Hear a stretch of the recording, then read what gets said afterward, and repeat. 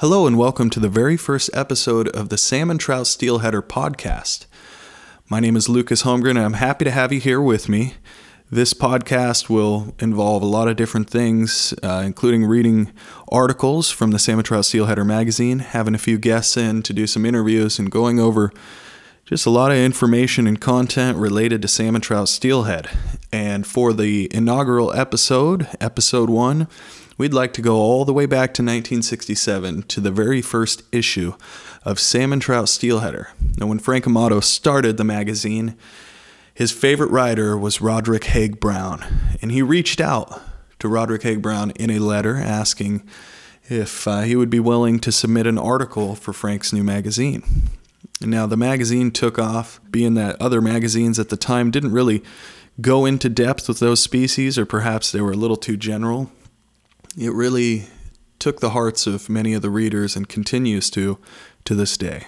So today I'll be reading the article by Roderick Haig Brown called "Will the Chinook Take a Fly?"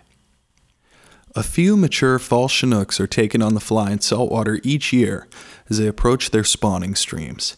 These fish, often in the 30 or 40 pound class, usually respond to large streamer flies that are being trolled for cohos, and the response, no doubt, is a residual reflex conditioned by several years of saltwater feeding, as is the response of similar fish to plugs or spoons or mooched herring. I feel quite sure that large immature Chinook feeding actively near the surface in saltwater could be taken quite readily on large streamer flies, though I have never had the luck to run into this set of circumstances. Once the big fall Chinook move up into freshwater, they become very difficult fish to move by any means. One may hook a fish or two in a pool holding 100 or more of them by patient casting of a spoon or spinner, but it is a slow, uncertain business. I have fished for them a good deal in this way and can recall only one day when the fish took freely. On that September day, some 35 years ago, a friend and I fished the last tidal pool of the Nipkish River on Vancouver Island from 3 in the afternoon until dark and never made more than 2 or 3 casts without a strike. They were all large fish, 30, 40, and 50 pounders, and all fresh and strong. Several hit the spoons we were fishing almost as they landed on the water, and I have often wondered what a large bright fly might have done under the particular conditions of that unusual day. Since that time, I have made conscientious attempts to catch fresh-run fall Chinooks by orthodox fly fishing methods. Though I know my flies passed over scores of fish, I have never had the slightest success in this deliberate fishing. As a check, I have usually taken along a casting rod and have several times hooked a fish on a smallish lure within a few minutes, after casting over the same fish for several hours with my assorted flies. Yet, large fall Chinooks can be taken by ordinary fly fishing methods. I know because I have taken them. In fact, on more than one occasion, I have had to stop fishing wet and turn to a floating fly to avoid taking them. Other steelhead fishermen I know have had similar experiences on other streams. In the Campbell, this nearly always happens in October when I'm fishing for steelhead or cutthroats, and just as the big fish are beginning to move into shallower water with serious thoughts of spawning, though I have hooked 1 or 2 fish in the same way as early as mid-September over fairly deep water. It is probably no more than coincidence, but all the fish I have hooked in this way, perhaps a score or more, have taken the same fly, a number 6 silver brown.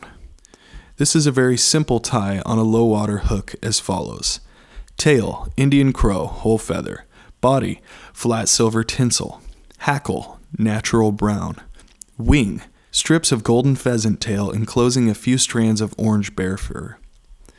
It has been a very successful fall fly for me, and I use it a good deal, though by no means consistently enough to account for its exclusive effect on the big Chinooks. This range of experiments and experiences has all taken place on the Campbell River on Vancouver Island, a short-run stream with 1.5 miles of spawning water below an impassable falls. This short stretch harbors an annual run of 6,000 to 8,000 large Chinooks ranging from 25 to over 70 pounds. The first fish, perhaps 200 or 300, enter the river in August, but the main run does not show up in the freshwater pools until September. Spawning starts in the latter part of October and continues through most of November. During the past few years, I have been able to observe these fish quite closely through skin diving. When they first come in, they are extremely nervous, more so than the pink and the coho salmon and migratory trout, very much more so than the resident trout.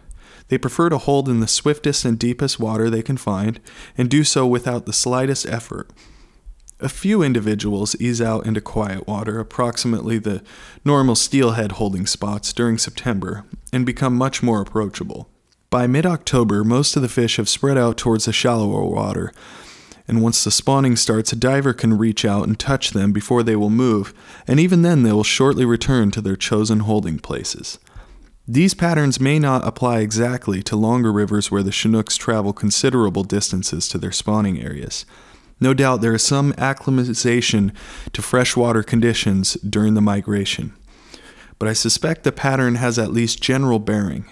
At their first arrival, the fish will be nervous and excitable and will cling to the protection of fast and deep water where it is difficult to work a fly properly. They will then settle down and spread into more promising positions, and the chances of hooking them by orthodox fly fishing methods will be vastly improved, though their responsiveness appears to vary sharply from day to day. In the final stage, when spawning has started, no fisherman wants to bother them.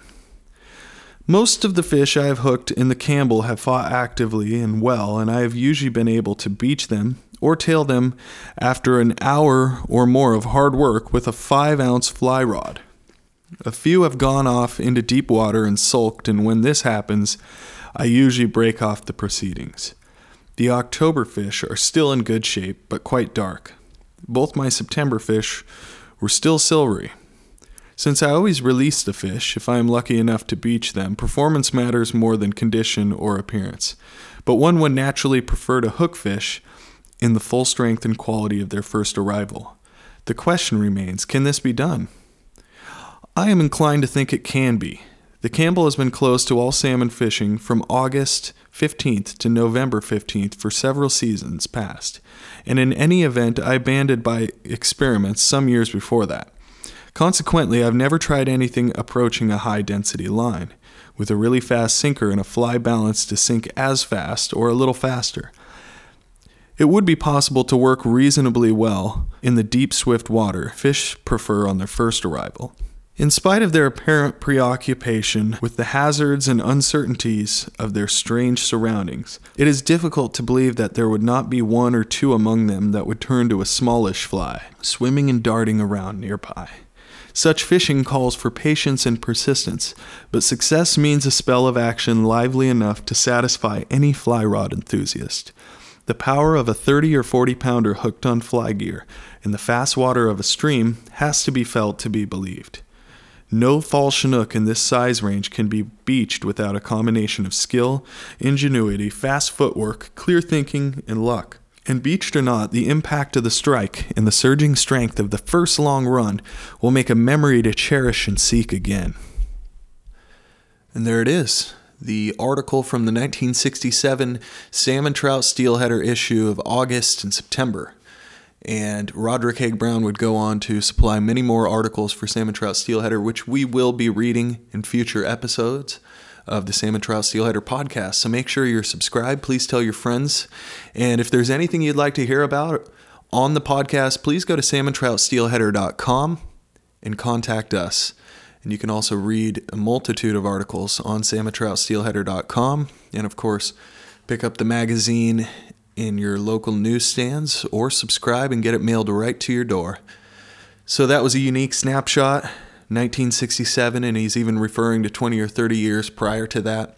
Of course, the size of fish makes a person really want to go back in time and fish those waters when you hear about 25 to 70 pound Chinook and hooking 30, 40, and 50 pounders in one pool. And pretty incredible stuff. Of course, these days, some new amazing developments have came along for hooking fresh Chinook and strong water, and of course the rods and the gear and the flies have improved massively. But it is good to get the perspective of a writer back in 1967 and hear about his quest for Chinook salmon on the fly. So Thank you so much for listening. We'll be covering a multitude of topics coming up, as well as bringing in a few guests for some interviews. And this episode was brought to you by AmatoBooks.com. Go to Amato Books for some of the finest books, maps, charts ever written about fishing. Incredible content that you won't find anywhere else. AmatoBooks.com.